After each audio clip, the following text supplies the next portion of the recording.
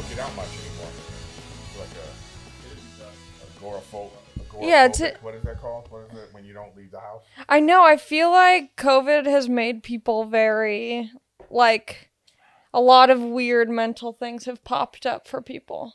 I had a friend who, at the beginning of the pandemic, I was at my mom's house for 2 months. Oh, God, that sounds terrible. Because my friend was like, everything is going to be bad. Like, your house might get, like, broken into. Take everything. He was, like, really freaking out. Oh. And then his fear, like, made me get fearful. You know? Like, it's contagious. The fear is contagious. So then I'm like, I need to go to my mom's house. So I took everything with me. Went to my mom's house. And then after 2 months, I'm like, I need to get away from this biatch. Yeah. It's tough. Yeah. Yeah, that's the only thing I can say at this point because we're coming on a year. I know. Do you feel a little bit more hopeful now? No, not at all. Zero hope. Yeah, no, I don't. It's not that I have zero hope. You asked me, do I feel any more hopeful? And my answer to that is no. Yeah. Because it's like, It's like, I would be more hopeful if they were like, all right, the vaccine is coming and we're all gonna get it by such and such date, and then we'll be back at concerts by this date. But it's like, that's not the news. That's not the information that we're getting. So yeah. Maybe I feel a little more hopeful that the Biden administration will be more transparent. But who knows? All politicians are... Politics is politics, right? Yeah. That's what I don't like about... I don't know. I feel like sometimes people put too much hope into future presidents. Everyone's like, oh, thank God Biden's here and it's going to save the day. And it's like, I know. Let's give it a second. Yeah. Like, I'm just happy that we don't have a president who plays into, like, Twitter controversies and negativity and just, any of that. But you know what's crazy?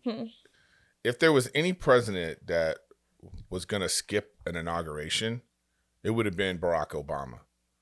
Yes. So he was like, all that birther stuff. Is he, all his birth certificate, that was all Trump telling him, you're not really an American, right? And then Obama roasts him at the correspondence dinner. Yeah.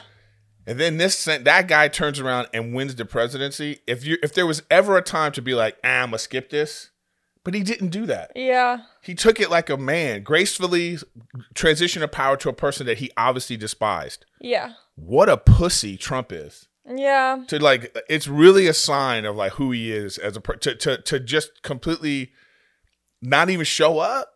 Oh man. But I don't think that's surprising at all. It's like, it's what you would, if he did show up, I would be baffled. I'd be like, who took over his body? Maybe show up and then like make a scene or something. Do something within character, but to not show up at all. I mean, that's a real sign of like the person, his character. And I'm just wondering what all the like Trumps are, because like, these podcasts, man, people are like keyboard warriors. I find that people that support Trump are the kind of people that are real quiet in a room, and I have no problem. Listen, I'm not a completely anti-Trump person. I get why people voted for Trump. I get people wanted to change. They wanted, and at the time in the beginning, he seemed like it was like, oh, this is so anti-politics or whatever people's reasons were. It's all anecdotal to them, Yeah. If you worry about the economy and that's all you care about is money and your future and your own selfishness, then yeah, Trump was great for you. Sure. You know what I mean? So, I mean, I don't think they're all deplorable or anything like that. But these are the kind of people that are usually pretty quiet in a room because they just want to be like, okay, people go, who supported Trump? The Trump supporters go, Yeah. Well, just because they know that there's going to be so much. Right, exactly. And that's the problem, too, is... Have you ever not wanted to sit like this? This seems kind of weird. It does seem weird, right? Yeah, because like that camera's... I feel like I feel like, should I be facing this way or should I turn to talk to you like this? I'm not sure. I typically take my shoes off and then I just get... Should I turn a little bit? I mean, I feel kind of like... Should it be like this? This is how I normally get a little bit cozy. Like I almost feel like you should move this mic here so it's going like this. Anthony, so then that person next episode. I got it like that. Remember what happened to Ari? Oh yeah, sometimes we need to get like bags, like weighted bags, because we had it on the corner and then it fully fell. Yeah, it's a work in progress home studio. Put it on that, and then you just. That's what we also have thought about. That didn't work out either. Oh, you didn't like it? Oh, did I not like it? Oh, because then your legs have to go between the thing. But I think if we put it on the side, I almost feel like the chair that he's sitting in is where you should be sitting. It should be like here, And then you're filming like this, and then we're looking at each other like this. Just not to take over your podcast. No, I think you're right.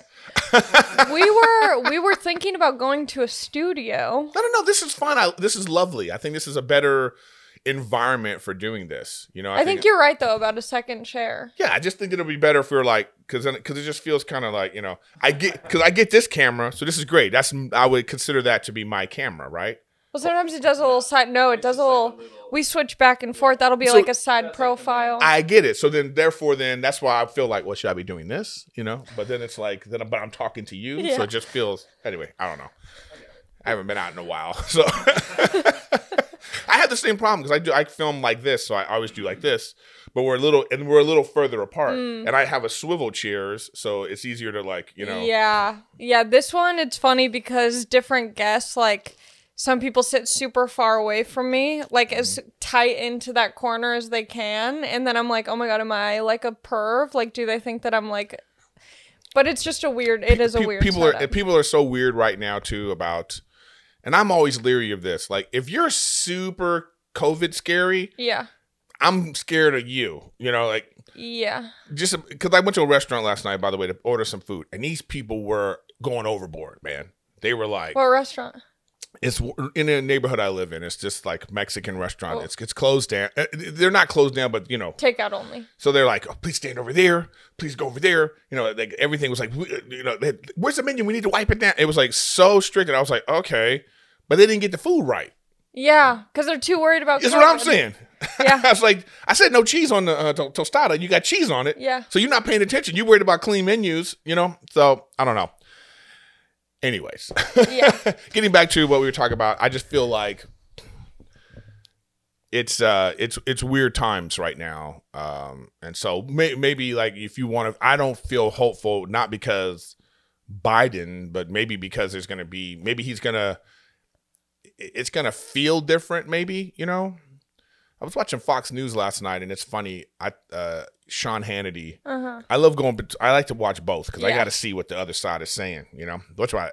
So, and he was just going in. He was just like, it was the most boring speech, and and I was like, oh, this guy's in his element now. Yeah. Like it's better for him. Fox News is back. Yeah, it's better for them to have a Democratic president. Yeah. Because then they could just be like, this guy sucks.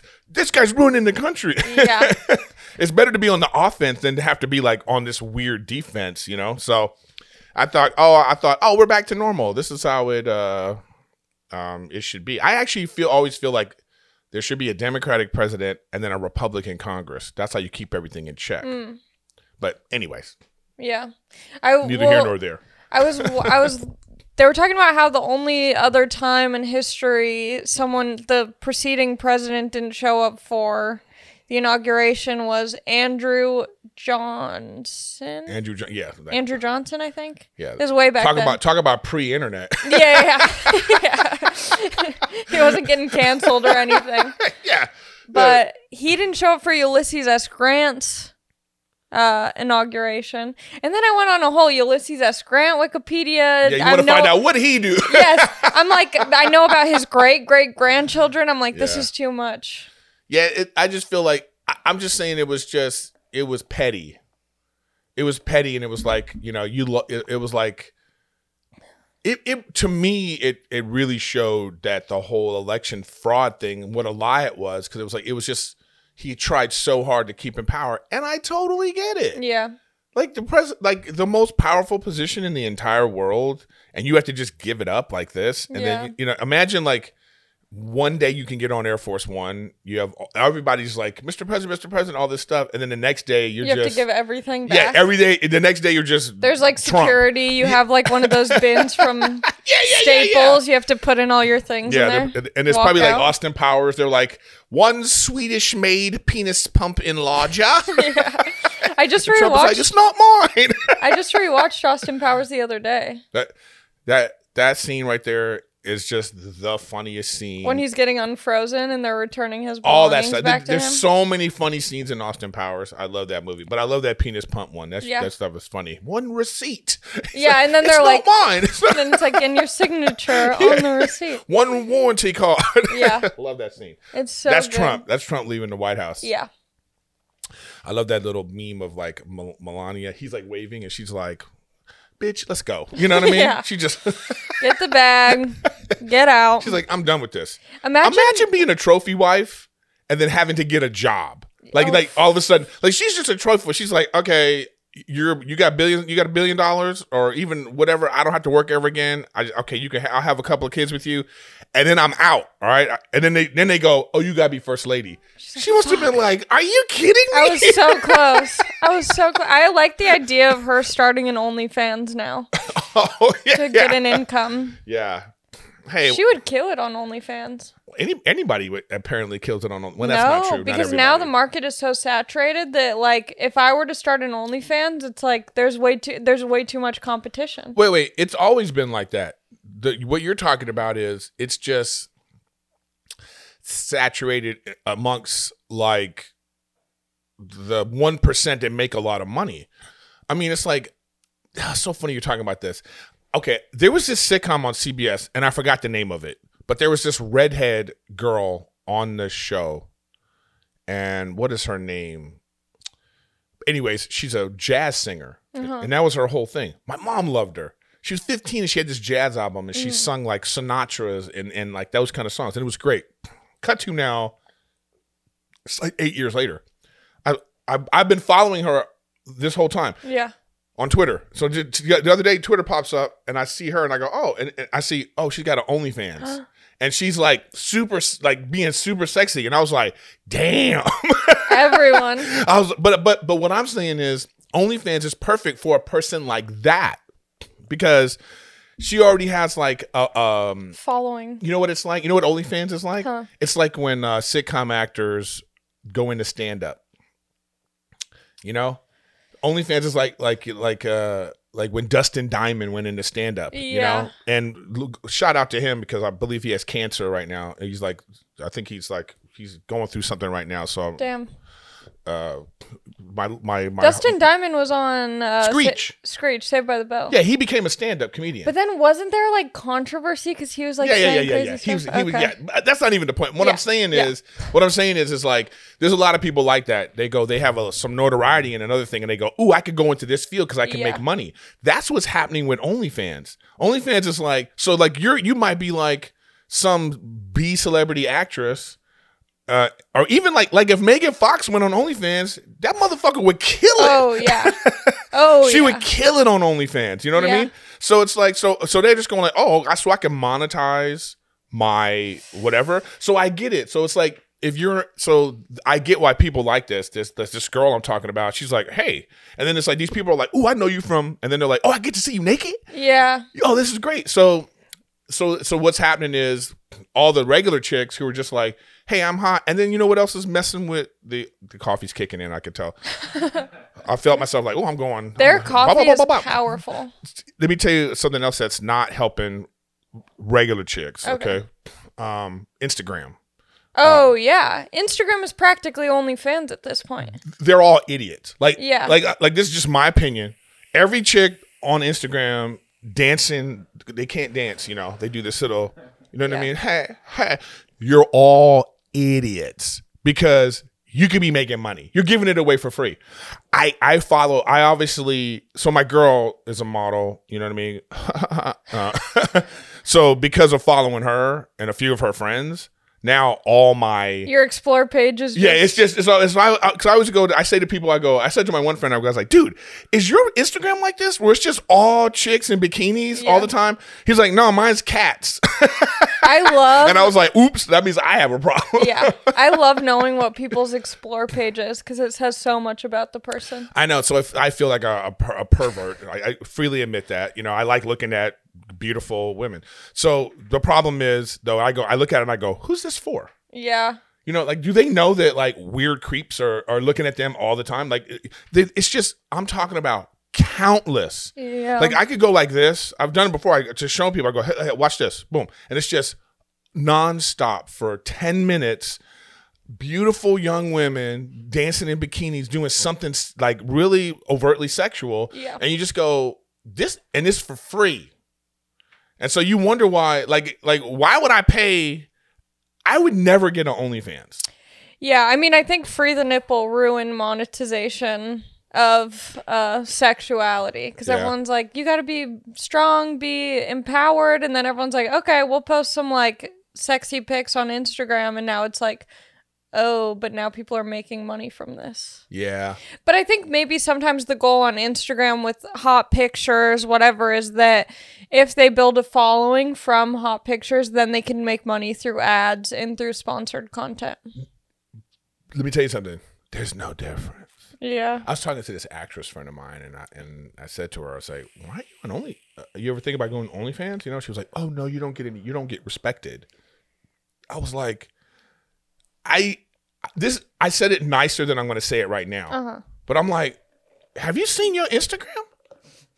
Do you think that you're any different than the OnlyFans chicks? But yeah, I think that's the thing is there's shame from making money off sexuality. If you post it without any money being received on Instagram, it's like, I'm doing this for me. Yeah. And it's like, well, no, we're not. We're doing this because we want other people to see it. It's not purely for us. It's you know what? I gotta tell you, I'm like way older than you, so I come from a different era, and I did have a problem with prostitution. You know, because, and I've talked about this even on my podcast, but it's like I come from an era of like hookers on the street. And they had the HBO series. You remember that HBO series? It was, you guys won't even remember. I'm older than both of y'all. What is it? It was called Hookers on the Point, or Hookers.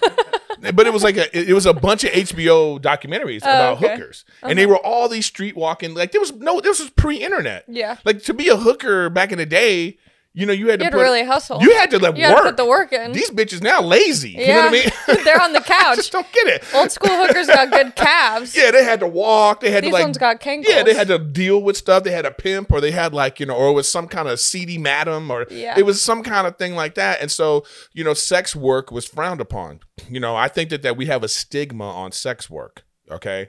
And it's like, I'm a victim of that too, of my own foolish thoughts about it, I guess, or whatever. But I will say, I've compared sex work, I compare it to a casino. Mm-hmm.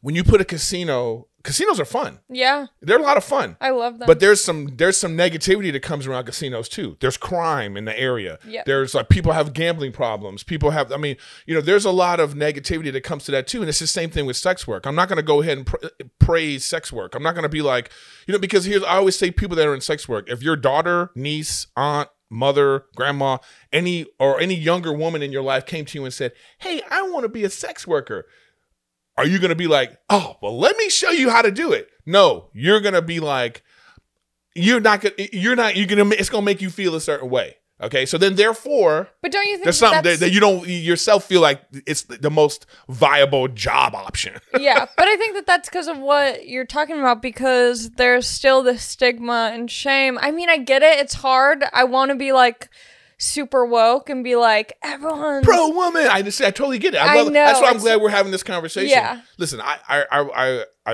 have you ever seen the documentary Hot Girls Want It? I don't think I watched it. Man, it is the saddest thing. So I did watch it. So it's like it's about these girls who get sort of tricked or seduced into going to Florida to do porn. Yes. You know what I mean? And they're living at this dude's house. Right. And you just the how they talk and what they're going through, you realize to yourself, oh man, this like what I'm saying is, here's the irony of it.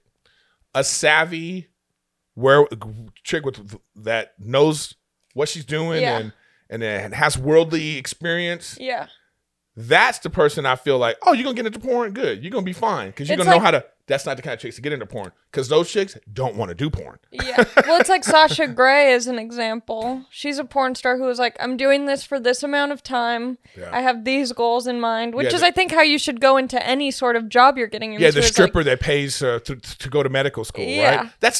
But not even that. It's like, I think, I could be wrong, but I think Sasha Grey it wasn't like to get into medical school. She was like, I want to do porn. I want to do it for this amount of time, and then I want to get out.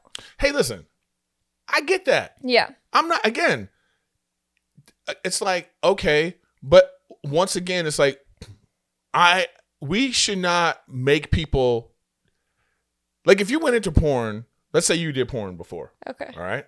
Let's pretend Ali did porn. And then you meet somebody, okay, and you're trying to date. Then are you going to tell that person right away, hey, I used to do porn. Should it matter? Is it a problem that it might matter to this person? Maybe you meet some guy and he's from some like really like, Christian family and you're going to meet his parents. And then maybe at that point in the relationship, he goes, I can't move forward because this bugs me too much, or I can't, that is the kind of things you have to deal with. And I don't like the idea that like we have to be okay with your choices just because you made a choice. I don't like that. I don't like people going like, it's okay for other people to be like, hey, that's not part of my lifestyle and I don't really like that, so I'm going to stay away from that, Yeah, I mean, I could think the same way about someone who's in like finance. I could be like, I don't respect that job. You could say it's the same, but we know that it's not the same. You don't even believe that analogy. I know. I'm like, I wish I knew someone in finance, man. But whatever it might be. Or it could be somebody that was like, maybe it was somebody that was like in the military and he was a sniper and you're being like, and you're a person that's like, if you killed people in the military, yeah.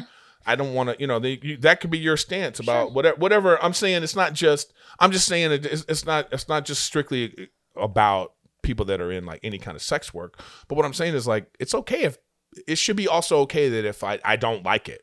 Yeah. That should be okay too. But I'm saying as a person that has like looked down on it in the past, I'm now looking at it differently now. I'm looking at it like, oh, okay, yeah, you're just monetizing I monetize my personality on Twitch, monetize my personality as a stand-up comedian. That's me monetizing my personality. So if there's, like we used to call Instagram models, we used to joke about them. No. They're the only models now. Yeah. And they're making bank. Yeah. They're the only model. They're models now. Yeah. Okay. Because if you're an Instagram model, then an agency will see you and now they're in Runway. Now they're in magazines. No. They don't need these people. No. Runway people, models don't make money. Yeah. The only runway models that make money are ones that already have a name.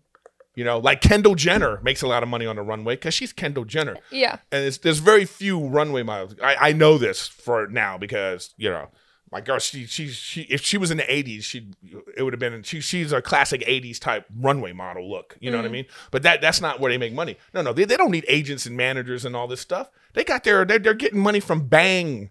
That Bang drink. Oh my God, They're getting money from influencer websites that are hooking them up with brands because they have 300,000 followers. And it's like, this is a whole different type of thing about monetizing all this kind of stuff. So what I'm saying is the world is changing. Like I say, like 5 years ago, we would make jokes about stand-ups at the Comedy Store. We'd be making jokes about like, she's an Instagram model. Now you cannot say that because those Instagram models are making more than most of the stand-ups making fun of them. Yeah. So I am just have a different. All I'm saying is I just have a different feeling about it now. I'm just looking at this. It's like to get back to what we were talking about. It's like OnlyFans is like, I get it. We have to change the stigma of it. Yeah, I still couldn't. Like Lady Gaga, like Britney Spears changed the stigma on Vegas. As in terms of performing, being like a. Yeah, like before Britney Spears, if you were in Vegas. As an artist, if you saw an artist was in Vegas, you think about like, them. They're at the end of their career. They're at the end. This is like their last like money grab. Right. This is a money grab. This is their last hurrah. And then Britney went it, and now everybody's like, oh wow. So wait, I can just be in one place, and all the fans come to me, and you're gonna pay me $100 million. Now there's no stigma on it anymore. Now Bruno Mars, Lady Gaga, Jennifer Lopez, all these people are going to Vegas. That's what Bella Thorne is doing for what she did for OnlyFans. Yeah. Except that I don't think she did it right. I think she was more making fun of it than anything else. Yeah. I had a girl that was on OnlyFans come on my podcast and she was furious with her. A lot of people were complaining because when Bella got on, she was like just teasing. It wasn't like actual OnlyFans content. I think it was just, and also how they changed now they changed it where because people were asking for refunds, and that cost the company a lot of money. Yes. But either way, what I'm saying is, now if she makes it so because why not? You're some young, hot, you're 18 to 25, you love showing off your body, because people are different at different ages. Yeah. People are different at different, like, where I wonder if there's like a cougar market on OnlyFans. Probably. Who knows? People are on there for all different types of reasons, but why not? I mean, it's like once we remove the stigma of that, how we feel about sex and sexuality, then it's just, Cardi B could be on OnlyFans and she'd make more money than her rap career, just because that's how people, that's how we feel about sex and all this kind of stuff. And there's something sort of like personal about it. Because to me, I don't get it. Because you just go, to me, it's like buying hotel porn. Why? Yeah, when you have a laptop, I subscribed to this one dude's OnlyFans. It was him and his girlfriend, so I subscribed to it. And this is at the beginning of pandemic, so I'm like on my stimulus money, and I'm like, let's give it a go. I'm horny at my mom's house. I got money in the bank, and after like a month or two, I'm like, I've seen all I need to see. Yeah. If you watch one, cum face shot, you've seen them all. and then it was like messed up because then I unsubscribed. I gave him $10 over 2 months or whatever. Mm-hmm. And then that's it. Like, I don't know how many how do you keep someone long-term on OnlyFans? You have to be super involved and like make people feel like, you want them there and you're excited to have. Well, that's the whole thing about it. Listen, there's a difference between looking on Pornhub and seeing, let's say you were doing porn and there's a video of you on Pornhub, right? So there's people that are like, purple hair, they're like, there's a difference between looking at that as opposed to knowing it's you. Because you have to be a personality and tits. But if it's you, that's exhausting. I can only be one at a time. I'm either tits or I'm personality. I can't be both. No, but I think that there's something you're at home thinking that, I know this couple. Yeah. I'm connected to this couple. I'm one away from this couple. Yeah. And you feel like, I'm a part of their life, and you're paying to see what they're doing. It's like a voyeurism. Yeah. It's a weird, and that's what I think OnlyFans is all about. It's just knowing that Bella Thorne is sending me a nude personally. Yes. As opposed to just going to Bella Thorne her nude. Instagram. Yeah, you go into whatever it is like that. So I think that people are paying for that personal touch. Some guy offered me he DM'd me on Instagram. He said, I'll give you $200 for a topless pic. Hell no. And why? Why? Because $200, first of all, will get me like a week's worth of groceries. But also, once I send that topless photo, I don't know what you're going to do with it. You could potentially make more money off that photo in the long run. See, you would like to think that. I think there's some sort of like gentleman's agreement that everybody has. I don't think so. I know too many gentlemen. They don't. No. I don't mean for all of us. Like whatever that agreement. Like you think that I would send him that photo and he would hold it precious to him? Like no, wow. But I feel like that's what I feel about OnlyFans though. I feel like why can't I just go now to the internet and go Bella Thorne naked? Yeah. Google that. And then whoever had her pictures, then what are they just putting them on a site now? Like, why'd you pay? Shouldn't it just be like one person? Like, it should be one person paying for all the OnlyFans and then putting those pictures that they get on the internet. I know. That's why I'm like, I would never do it. So let me ask you this. Huh. So is it? It's not about the amount of money. It's partially about the amount of money. Okay, so you don't think it's enough money. So you there's think higher of yourself than $200 for one naked pic. Yes, okay. I do. Okay. Because I'm picturing what he potentially does with that picture. Okay, that's a whole other issue. That's not the same thing. That's not mutually exclusive. You thinking that your topless picture is worth more than $200 is different from you worried about what he's going to do with said picture. I don't know and that's you looking down on. By the way, that's you having a opinion about people that do this. What do you mean? So when you look at somebody that's doing it for that somebody's only trying, that's not enough. But it's because I'm not comfortable with my sexuality on display. That's me, not being comfortable with people having photos of my But there boobs. is an amount that'll make you comfortable. But there would be an amount that would make me comfortable. I'd be very comfortable with a certain amount. At what point do you go, Is it like if he had said, okay, 500? No. It would 500 maybe for each titty. So 1,000. No, I so think 500 a titty. That's what you're saying right now. 500 a titty. I think it would be more than that. Would it? Yes. Okay. If someone offered, yeah, I don't care. I'm holding these close to my chest, literally. All right. But I don't know. If I was, I don't know. I would want to be able to buy myself a lot of nice things for my boobs. Yeah, but so you're not thinking about this is just the one. So you're saying this is a one-off for you. Yes. You know, but what if he said, hey, here's 200 and I got 500 friends who will do the same thing. Now we're talking about an MLM. This is like Mary Kay for titties. Yeah, this is like he's a venture capitalist. Yeah. And he's saying like, hey. He's like, I have my friends and then they'll recruit people and then their friends will get them. Yeah. I mean, then we're talking. It's like Amway. Yeah.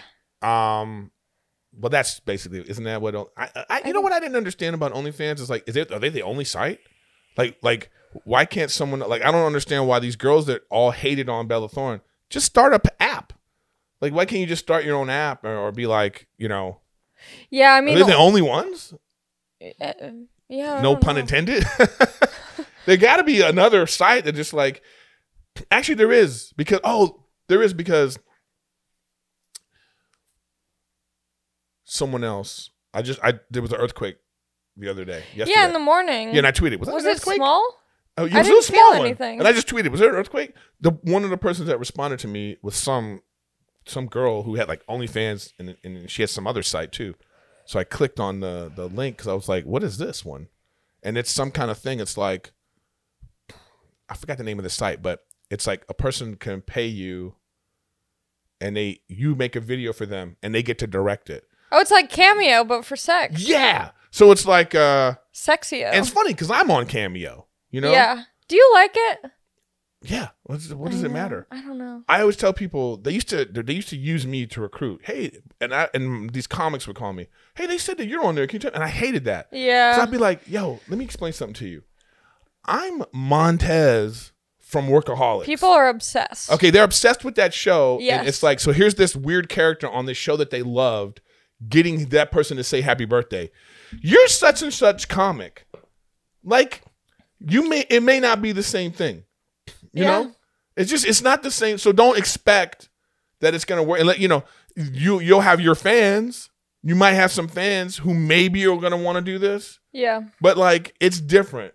You know, so I wish they hadn't, but anyways, I guess it's the same thing because I got no problem with that. Yeah. But this was like, you could go, here's what you do in the video. And it was like $10 a minute. The girls set their price. So it'd be like, so if you want, I want a 10-minute video. It could be, it's $10 a minute. And these are all the things I want you to do. Sure. And then you get that video, so it's like, they're all, the point is, I thought, what? Again, why not just Google Pornhub and whatever you want this girl to do, you could just put that in the description and 1,000 videos will come up. So, but again, it's not the same because you're getting this personal thing. You feel like, that chick's doing it for me. And they read the message from you. Yeah. That's what you're paying for. Yeah. That's the whole personal experience. I think that's cool.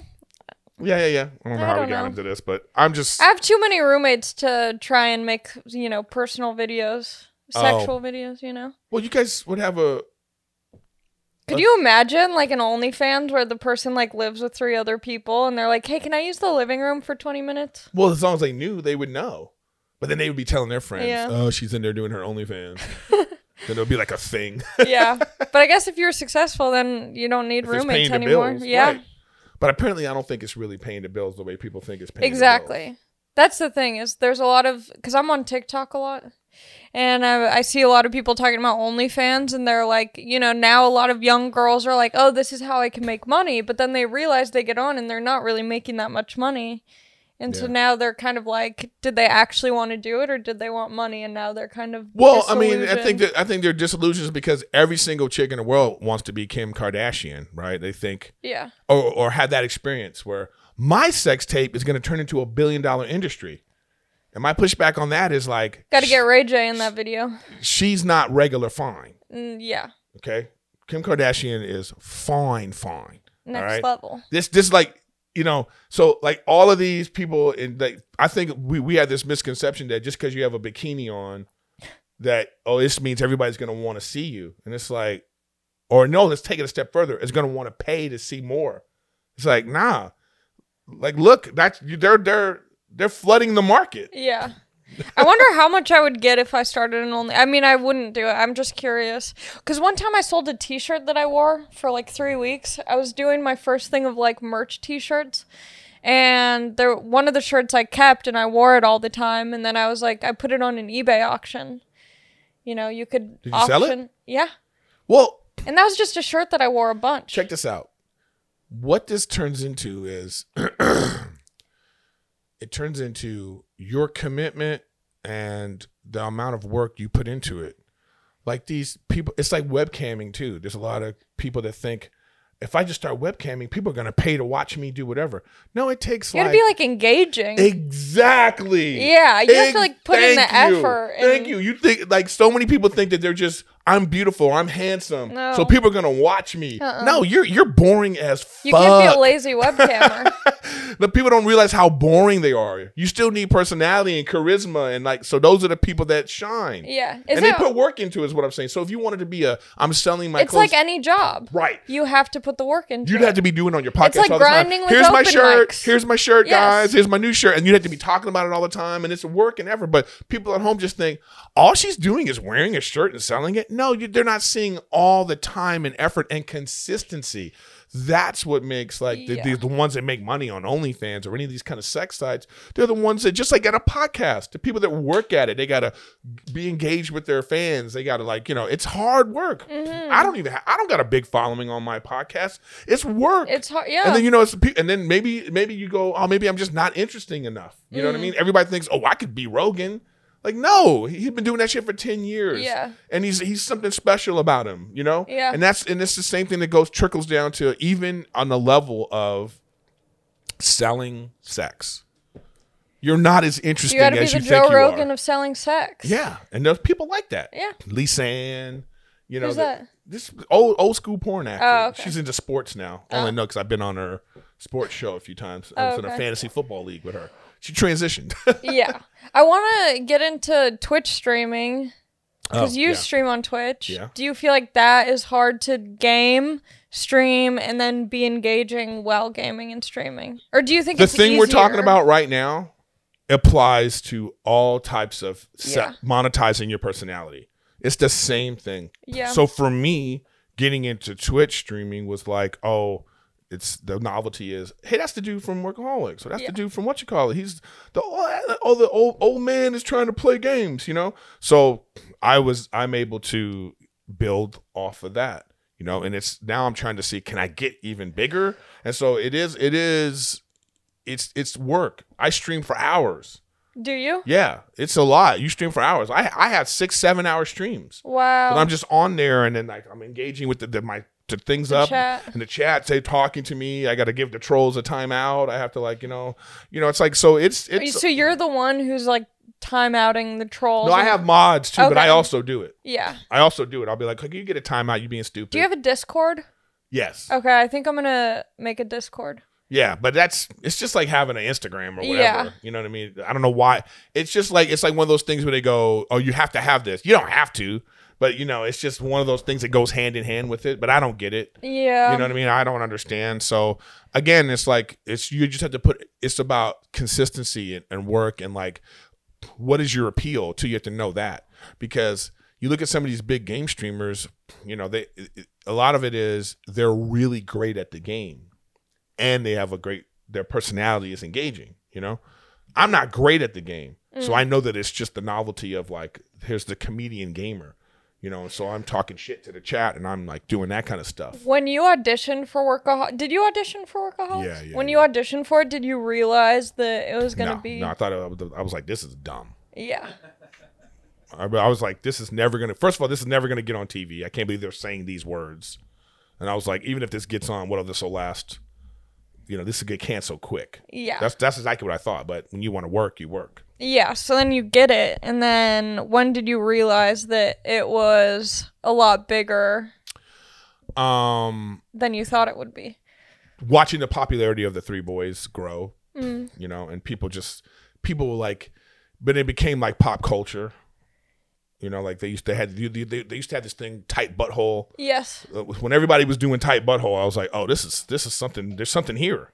You know, there's something here. And then, cause, did you notice that it affected your stand up when you would go on the road and stuff? No, it didn't affect my stand up at all. Really? No. Because I think stand ups always. That's another misconception about like people think if you're on TV, that means people are gonna come watch you. No. Doesn't work like that. Wow.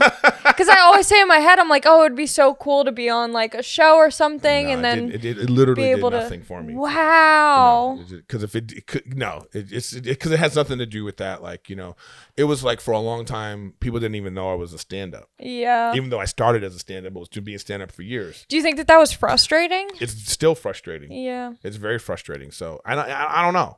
You know, it's like I'm the kind of person, you know, people come to my show, then they say afterwards, oh man, I didn't know you were this funny, or blah blah. So I always look back on myself being like, damn, I'm not marketing myself properly. I'm not putting myself out there enough, or I'm not, you know, it's like, what am I not doing that's not connecting with my audience? But it's not because of that. For some people it might be, like for some people, but like for me it was like, so you know, who's the Workaholics crowd?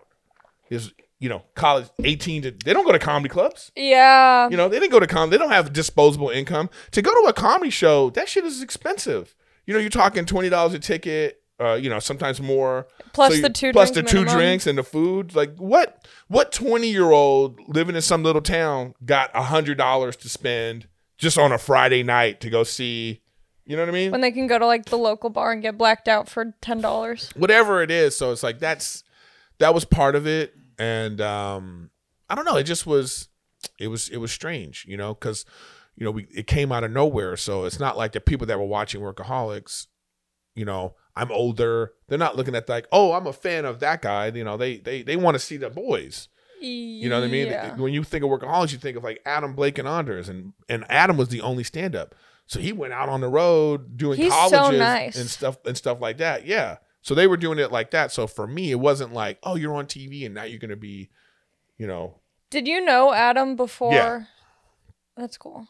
Just doing stand-up. Yeah. But I didn't know that. A week before I auditioned for Workaholics, I saw Adam at the Brea Improv, you know. Yeah. And I hadn't seen him in a while. And he went up and did some stand-up. And I was giving him a talk afterwards, like, you're doing good, kid. You know what I mean? That's some Big Brother comic, you know what I mean? Like, you know, keep doing what you're doing, man. Yeah. I go to this audition. I see him in the room. And my first thought is like, oh, he must be interning for... That was my like first checking thought. the names off. Yeah. See, I look like, at him trying to get into Hollywood. Good for him. Yeah. After that audition, I remember one of the managers say to me, how did that Divine project go? You know? And I said, what are you talking about? He was like, yeah, the Adam Devine project. And I said, that's the moment it hit me. That was the moment it hit me. But now that I look back on it, I'm glad I didn't know all that. I'm actually glad I thought about it the way I did, because I was just free, like, to just be myself in this audition. We're not trying to be like, hey, remember last week at Brea? That was so much fun. You did great. Yeah. No. It just was kind of like, I don't give a fuck about you or anybody in this room. I'm just going to do what I do. You know, and that's just the best way to be. Have you done in the audition process? Have you done any Zoom auditions? Yeah, I've done some commercial Zoom auditions. Yeah. They're okay. They're fine. I like going in better. Yeah, I like going into. I hate doing self-tapes. I used to like self-tapes. Now I hate them. I hate them. And I hate them because I don't have anybody to self-tape with except for my girlfriend. And she's terrible. My friend Greg is great. Oh, Rachel, like, she thinks she's auditioning. Yes. You know what I mean? So I one time, like, I had to do this audition and she's getting ready. I'm like, bitch, what are you doing? You're off camera. what you getting ready for? On. What are you doing? She's like, well, I just want to be. I was like, I need you to sit here and read. And then she's like trying to act and stuff. And I'm like, oh my God. Now she gets it. She's actually way better at it now. Yeah. It's actually really now she's cool. She has her coffee in her hand and she's like, blah, blah, blah, blah, blah, blah, you know? Yeah. And she's actually good at memorizing. Like, you know, I see her. It's so frustrating when the person you're reading with picks up on the lines faster than you. Oh. Like when you're struggling with the lines and they don't look at the script, they go, your line is this. And you're like, you know what? You audition for me. You sit over here. But that's the hardest part about it is finding somebody to audition with you that you're comfortable with or whatever, or getting it right. And it's just like, I don't know. I get kind of bitter about it sometimes too, because sometimes you get these dumb auditions. For the position I'm in, I go, what if these lines are going to show you that you can't look at a lot of the things that I've already done and be like, hey, I think this guy's good for the part. Yeah. That's the hard struggle I have. Well, I'm trying not to have an attitude about it, you know? So you go, why don't you just look at I'm dying up here and 7 seasons of Workaholics and this, you know, you have that kind of, that vibe you have in your head about it. And then you go, so I have to go do these this one scene and you're going to look at this, I'm at home and then you're going to decide, oh, I think this guy's a good actor. What are you talking about? It's going to be different on a set. It's going to be different after we rehearse and after we it's like, what are you seeing on this that you can't just look at work I've already done and be like, I think I want this guy. Yeah. I hate that. It's hard for me to get that out of my head sometimes. I bet. Because, there is proof of you acting and things. With me, there's, nothing. I get that. Yeah. Well, what's going on here? Nothing. I just wanted to fix that. Your pillow. Yeah, it's so frustrating. I had an audition the other day, a self-tape, and it was like 2 lines. 2 lines. Oh. So I'm like, okay, 2 lines. And then also the character's name was not a white person's, from what I imagine, not a white character's name. So I'm like, oh, this isn't for me. Oh, welcome to my world. Yeah. Do you think they ever write roles for someone that looks like me? Ever? How would you describe yourself? I'm always going in and it says 30s to 40s. Now it'll be like all ethnicities okay, or it'll say, or this is how it goes. They wrote a sitcom, they made it all white, and they didn't notice it until they're sitting around trying to cast, and they're trying to recast the white characters. Yeah. They go, oh, we made another all white sitcom. And then the dumbass progressive liberal Hollywood, they think at that point is when they need to make changes. So they don't think that in the creative process, in the writing process, in the producer in that process, they think that we should have ethnicity there. No, they go after all these white people have gotten together and made a white project. That's when they go, we probably should put somebody of color in it. Mm-hmm. That's when I come in and I read the part of Jacob. Yeah. And then they'll change the name later, but and you're just in there. So many times I went on a sitcom audition. I even tested for it, and it was the creator of it said to me himself that he was just, because I knew him. He was a comic. I won't say who, but he was just like, I mean, this character is supposed to be white. And I'm reading it and I'm like, yeah. And there's nothing wrong with that. Yeah. This is your white best friend. That you know what I mean? Like, yeah, so what? Who cares if this is a white guy, But then the network is like, no, I think we should make this person black or Mexican or whatever. And then you just go, all right. Yeah, at this point I just try and have fun. Because I'm like, it's clear that this isn't a role that's meant for me. So I might as well just have fun, because if they're going to watch the tape regardless of if it's meant for me or not, I might as well just... Listen, my real advice to you about this kind of stuff is just to say, change their mind. That's always been my mindset about it. And I learned a lot from the Workaholics audition, by the way. The Workaholics audition process changed my life. Had you acted and stuff before that? That was my first break. And that show lasted a long time. You were in it for a while. Yeah. So did you feel like you got to learn a lot about acting and yes and no. Because it was like when you're being like some outlandish, crazy character, there's no range to that. You know what I mean? So it doesn't matter. But and comedic acting is way harder than dramatic acting. It's a lot harder. Yes. It's different. The timing is crazy. Yeah, time. It's a lot of things that go into it. But what I learned from that process is never think you're not good enough for the part. Never think that you're not right for a part is really the thing I got from that. Because I remember coming into the callback. First of all, I remember the first audition. I did it. And I really worked at it, too. I was like, I think I want to get this. Because I couldn't believe the nonsense that they were making this person say. And I was like, I want to say that on TV. Do you remember the lines for the first audition? The first audition was the like, talking about having sex with my wife in the morning. That was the audition. And it was way longer for the audition than we actually shot in the show. And it was this long soliloquy of talking about me having sex with my wife. You know, I remember like I woke up 5 a.m. in the morning. I got him, all this stuff. And I was like, this is crazy. I loved it so much. So I really worked at it. Anyway, after the first audition, I did it. And then I saw, first of all, they didn't know what ethnicity they wanted. So they had black guys, they had Latino guys. All right. I did the audition and I saw the casting director look at the other casting director and she went like this. Yeah. I remember that look she gave. And it was a look of like, okay, let's maybe go with that.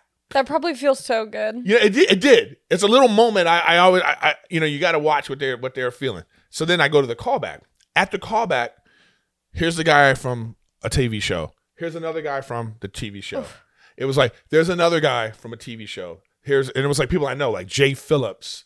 It was like, it was all these people from these things. And I thought, in the time I thought, I'm never going to get this.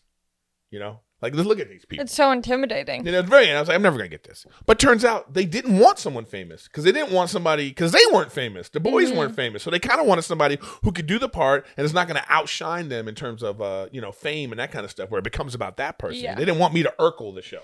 You know what I mean? So when I got the part, I thought to myself, I'm never going to think that way again. I'm always just going to be like, it doesn't matter who they wrote it for. I'm going to change their mind that I'm right for this.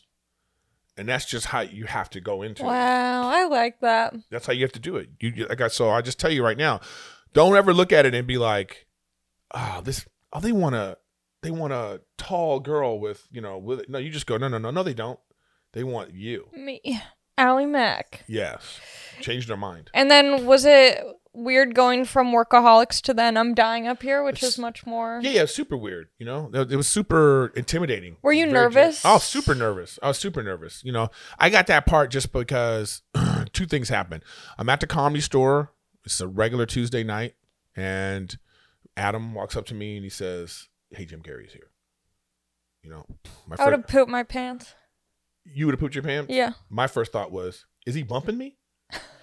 Do I have to bring him on stage? I was so mad. Yeah. I was like, what the fuck is Jim Carrey doing here?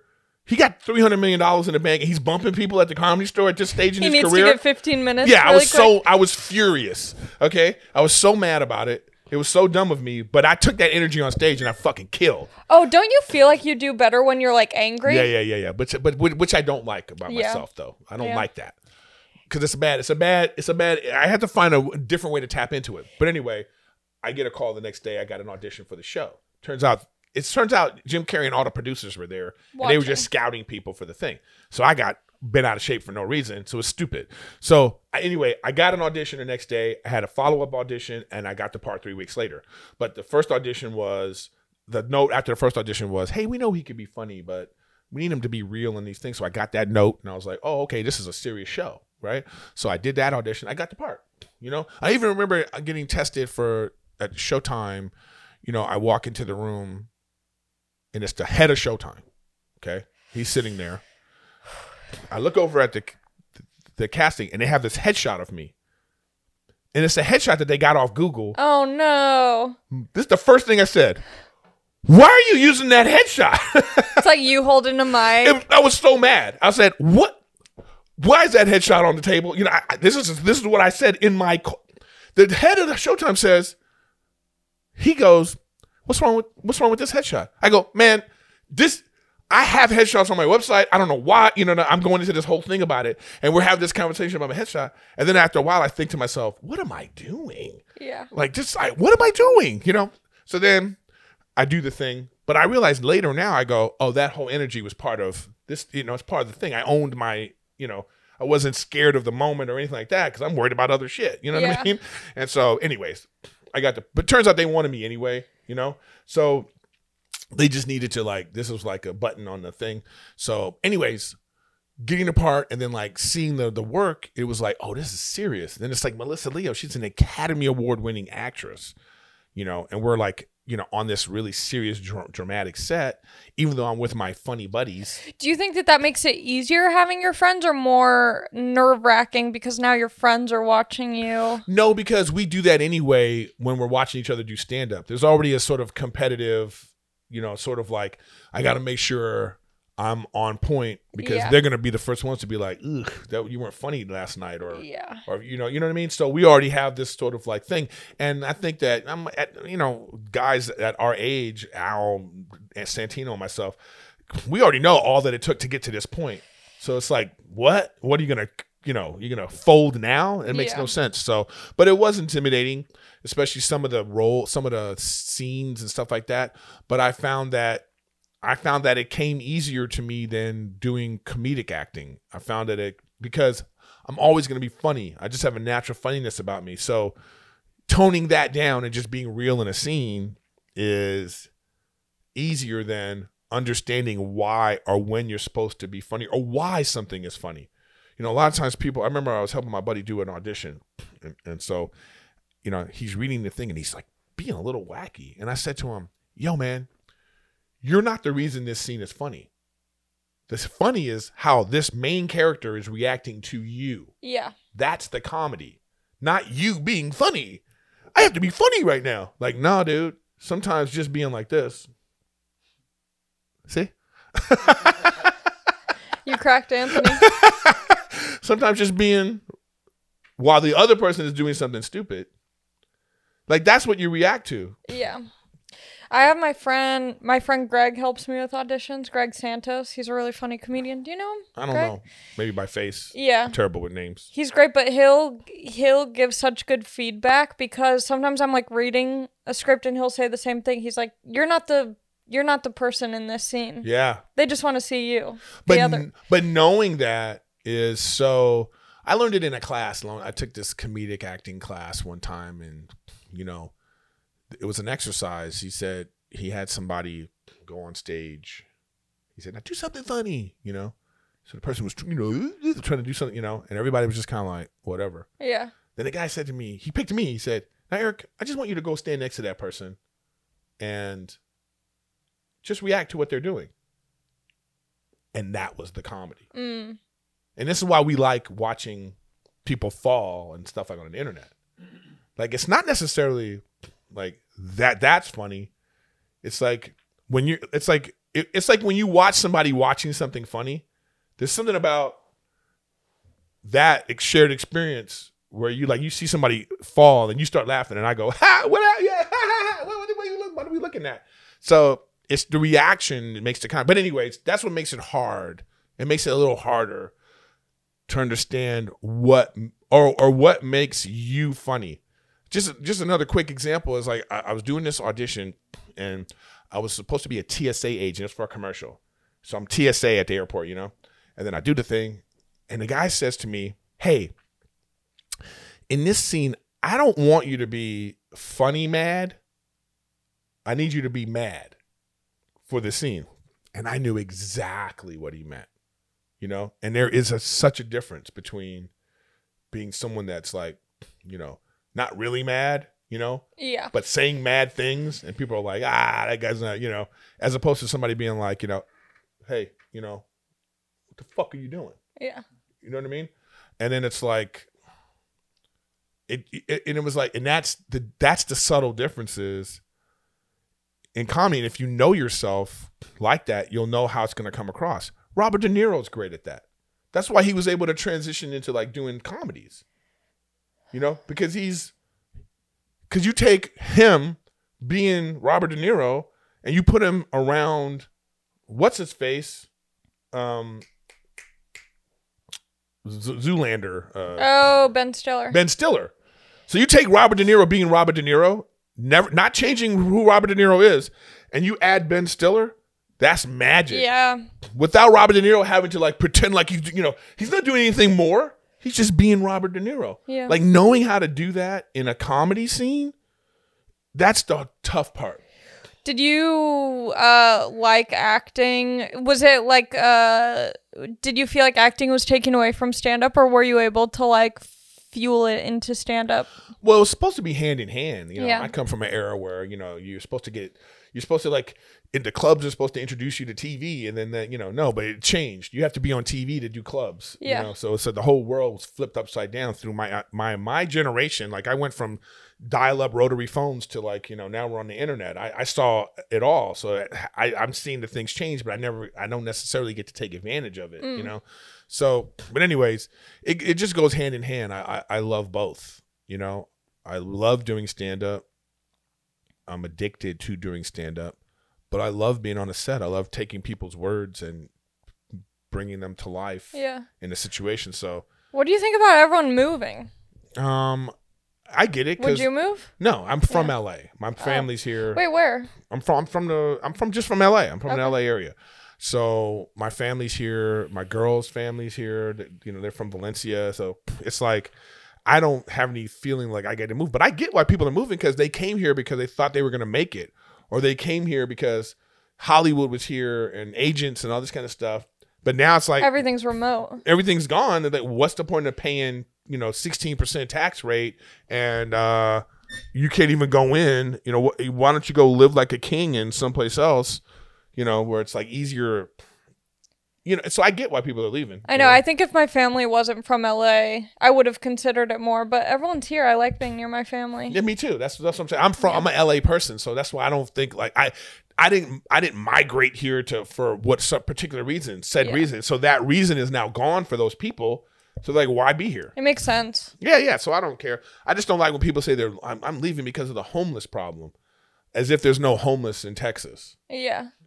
There's that's homeless everywhere. There's homeless everywhere, but we have like a hear no evil, see no evil, say no evil about it.